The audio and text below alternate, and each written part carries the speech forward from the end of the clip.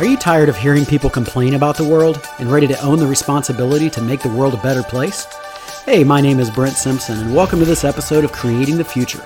I believe that within each of us is a yearning to make the world a better place. So let's work together and make that desire a reality. My hope is that today's conversation inspires you as you endeavor to create the future.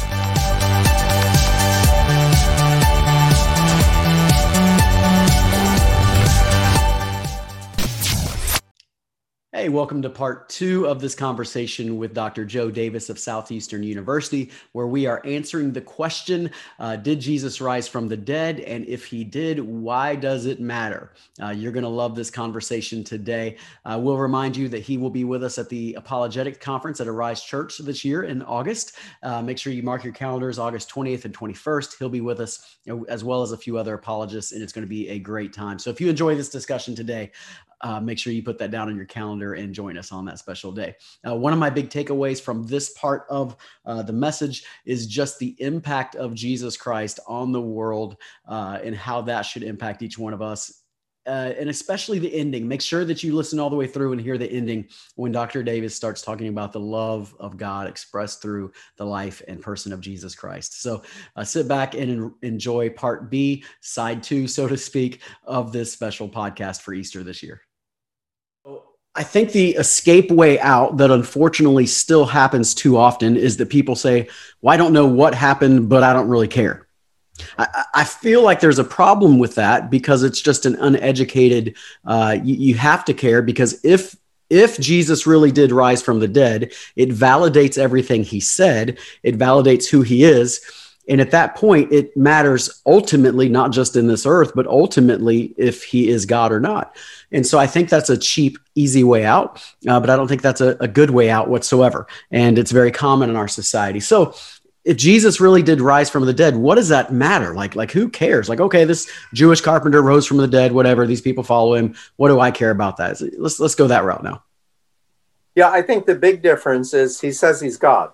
Yeah. And so now we have the validation of sin being paid for. In other words, that Christ has been able to pull it off, that death is no longer able to exercise its tyranny.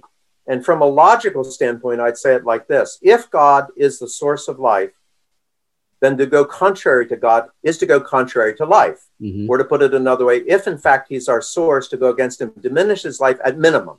At minimum, there is a diminution. And so I think the way that I would answer them is, well, you're right. If he's just a man, it really doesn't make all that much of a difference. Right. But the point is, he said he's God, and he did what he said he was going to do. And if in fact he was able to do what he said he was going to do, claiming to be God, then we go back to the old C.S. Lewis, Lord, Liar, Lunatic. That's where I was about to go. Then we really do have someone who is God. And that means that we need to listen to what he says. In other words, it's the validation of everything he taught as well as lived. And without that resurrection, we don't have the validation. And the resurrection is the validation. Now, the second aspect, and this is important for us, it's the annunciation of the new man and the new woman. In other words, when Jesus rises, he does not rise as a spirit. He rises in flesh and blood. What does that mean? It means that, in fact, that God is making a statement about our humanity, that in fact he likes what he did when he created us, and that his goal is restoration. And so he wants to restore us to our original creation, and Jesus rising from the dead is called the first fruits, meaning that we too shall rise with him. But the point, of course, is that if in fact Jesus is risen as a human, then God is making a statement about what it means to be a human. Mm-hmm. And what it means to be a human is that, in fact, Jesus Christ is the fullest revelation of both God and man. That's a quote from Karl Barth. And so here in Christ, we understand ourselves. And so the reason that everybody should care is because Jesus Christ is what humanity looks like when it fires on all cylinders. Yeah. And so it's beautiful to think about. Jesus Christ is a portrait of true humanity. And one more comment on that. There's two types of normal. Normal by counting mathematically. This is what most people do. And then there's normal by design. Christianity is an argument that the true normal is by design and not what most people are doing. That's good. That's good. All right. So I'm going to say something and I'd love for you to respond to it. So most people nowadays look at the Bible as the foundation of Christianity, but the Bible's not the foundation of Christianity. The resurrection is the foundation of Christianity, because long before we had any letters that were written, at least the ones we know of, at least at minimum 30 years before that, all this was the disciples going around telling the story of the resurrection. And it wasn't the Bible that led them to do that. It was the resurrection. This guy was dead. Now he's alive. And before they saw him alive, they were scattering. They were going back to fishing, back to their old lifestyle. The resurrection is what emboldened them. Then obviously the day of Pentecost, you would say right after that, but it's what empowered them and sent them out around the world to spread that message. And so sometimes in the modern Christian movement, we get this emphasis that, the Bible's the foundation of Christianity. No, it's a foundation, but the original foundation is the resurrection of Jesus Christ. And with that being said, my apologetic, I often start here because so many people get lost in the days of creation and is it young earth or old earth, or they get lost in, is the Bible accurate? Has it been changed in translations and all these things? And my point is always, you have to start at the foundation, which is not the Bible. And I don't know that if you had asked Peter how old the earth was, that he would have cared. The point was Jesus was dead and now he's alive, and that changes everything.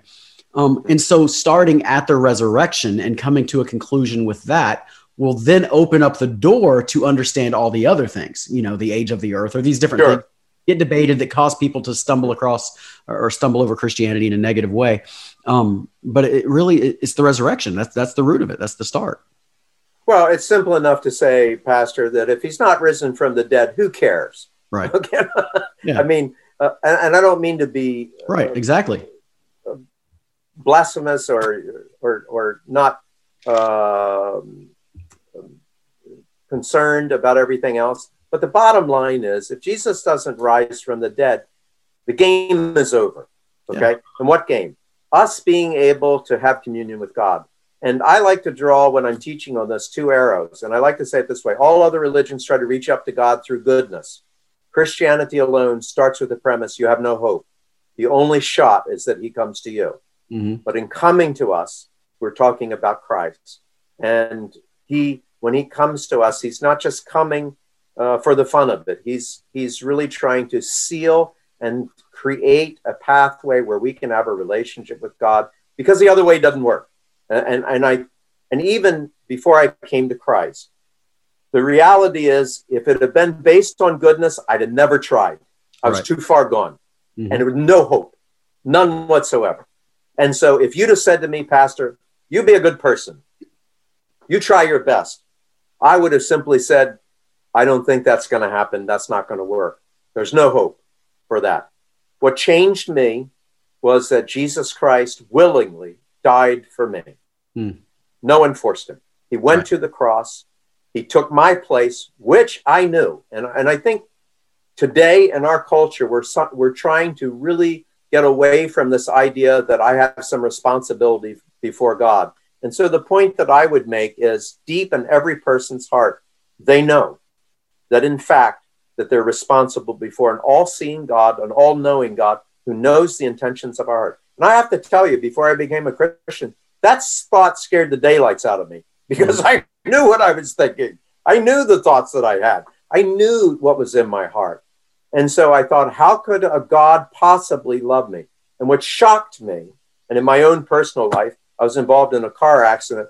And in that moment, I thought he could have taken me just as soon as I'm sitting here. He chose not to. He chose to give me grace. And so the cross and the resurrection says that God loves us in spite of our sins, willing to take our place. And there's just nothing like that out there. There isn't any message that says that God loves you so much that he's going to come and be one of you, die, rise from the dead to redeem your humanity. There's just nothing like that. Yeah, and in Christianity, we focus on the cross a lot, which is important. But at the end of the day, the resurrection is what validated the cross. So without the resurrection, we don't even have the power of the blood and all those things we talk about. Yeah, the resurrection is what took these, band of disciples that had already left in the matter of that short period of time and were already going back to their old lifestyles and brought them back together and essentially started Christianity. It is amazing to think about it. Here you have just a group, a very small group, and I like to say it from Podunkville, bluntly. Right. Okay. If you've been to Israel, so one of the things that I do when I go to Israel is I stand on the boat in the middle of Sea of Galilee, I look around and I say these words: the man who changed the entire world more than any other person came from Podunkville. This was nothing. Right. So bad that the Pharisee said, can anything good come from this area? Mm-hmm. Yeah. And so that's where he chose to come from, and his disciples. And these are the people that have changed the world more than any other person. Yeah. It's truly amazing. Yeah. All right, I'll share one last thing, and then I'll give you your closing remarks, your however you want to, last thing you want to say to all of our listeners. So at the end of the day, did Jesus rise from the dead, and what does it matter? Literally AD and BC, time was split in half. So much of who we are as a civilization, like right now, everybody's talking about racial justice, apart from Christianity, apart from at least a belief in God, but then stepping into Christianity, you don't even know what justice is. Truth, obedience, honesty, things that are foundational, all come from this root and lineage of Christianity that has informed the world to such an extent that oftentimes we don't even realize the branches that have grown out of it until now we're trying to cut down the trunk, and you start to see things collapsing. And so this things like the middle class, things like property ownership, these are all things that came out of the Christian ethic. Hospitals, orphanages, these are all things that came out of the Christian ethic that we would all celebrate and love. And when I oftentimes teaching different elements of apologetics, I'll take a marker board and say, name your top heroes of the last 2,000 years, and people will name George Washington and Martin Luther King Jr. and whoever, the people that you would want to emulate. And when you name those names, with almost no exception, every one of them was either a Christ follower or a person who put Christ's principles into practice and publicly said so. Even people like Gandhi that you don't realize when he was looking at Christian principles. That's correct. In that quote, whether he actually said it or not, that he loves Christ but doesn't love the Christians. But you see that over and over and over. And then if you make a hero and villain list, so leave the heroes and go to the villains, oftentimes the people that are the greatest villains are the ones that were not believers in Christ and the ones that nobody wanted to be like. So at the end of the day, why does it matter? If you want to be something that's great, that changes the world, even things like arts and creativity really spurn from Christianity. If you want to be that person, it just makes sense based on past record that you follow the same person that all these others followed and learn from his ways. And so I'll just leave with that. And Dr. Davis, you can wrap us up. Yeah. And I think, the one thing that I get, and I had a conversation with a doctor one time, a medical doctor, and he said, I believe in God. He says, it's hard to argue all the math in the universe. I believe in God. But then he said, but I don't think he cares about me. Now, I understand why you might say that. You're a doctor, you deal with sickness. I got it. But then I said to him something that I think stunned him. And it's the refutation of deism, which is what he was saying. It is illogical that a purposeful act of God would lack purpose. And in that God purposely creates, by definition, creation has purpose. Now, here's the short way of saying this. What you're describing is a creator God, not someone who cares. And why do I believe in the resurrection? It is God's statement about how much he loves us. And all the way back in Genesis 15, God says to Abraham, I'm your shield. I'm your reward. And Abraham pretty much blows it off if you read it. But they make a covenant. And in the covenant, Abraham never walks through. And God says, I'm going to be your God. Mm-hmm. But I'm going to take it on myself. And I'll be the one. Yeah. And so here's what I want to say. It blows my mind to think that someone could love me that much. And the number one reason that I believe that people don't become Christians is because that shocking type of love will absolutely transform your life and reconstitute you from the bottom up. And so here's what I want to say. I want you to give that kind of God a chance, because he's really good at building people and he's really good at repairing people. And I think the hardest thing to believe is not that he rose from the dead. I think the hardest thing to believe is that he loves me. Yeah. And so I want to encourage everybody to jump, to leap, to believe that he really does love you so much that he would die for you. Yeah. And that he would rise to tell you that he wants to be with you forever. Amen. Amen.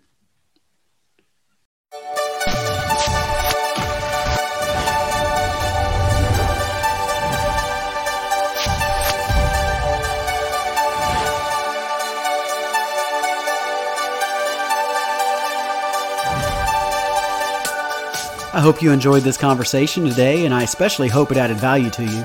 If you enjoyed it, would you do me a favor and give us a 5-star rating on your podcast provider? It really helps to get the word out. And of course, if you share this content with your friends, that would be great too. And until next time, I hope you continue creating a better future. I look forward to being with you again soon.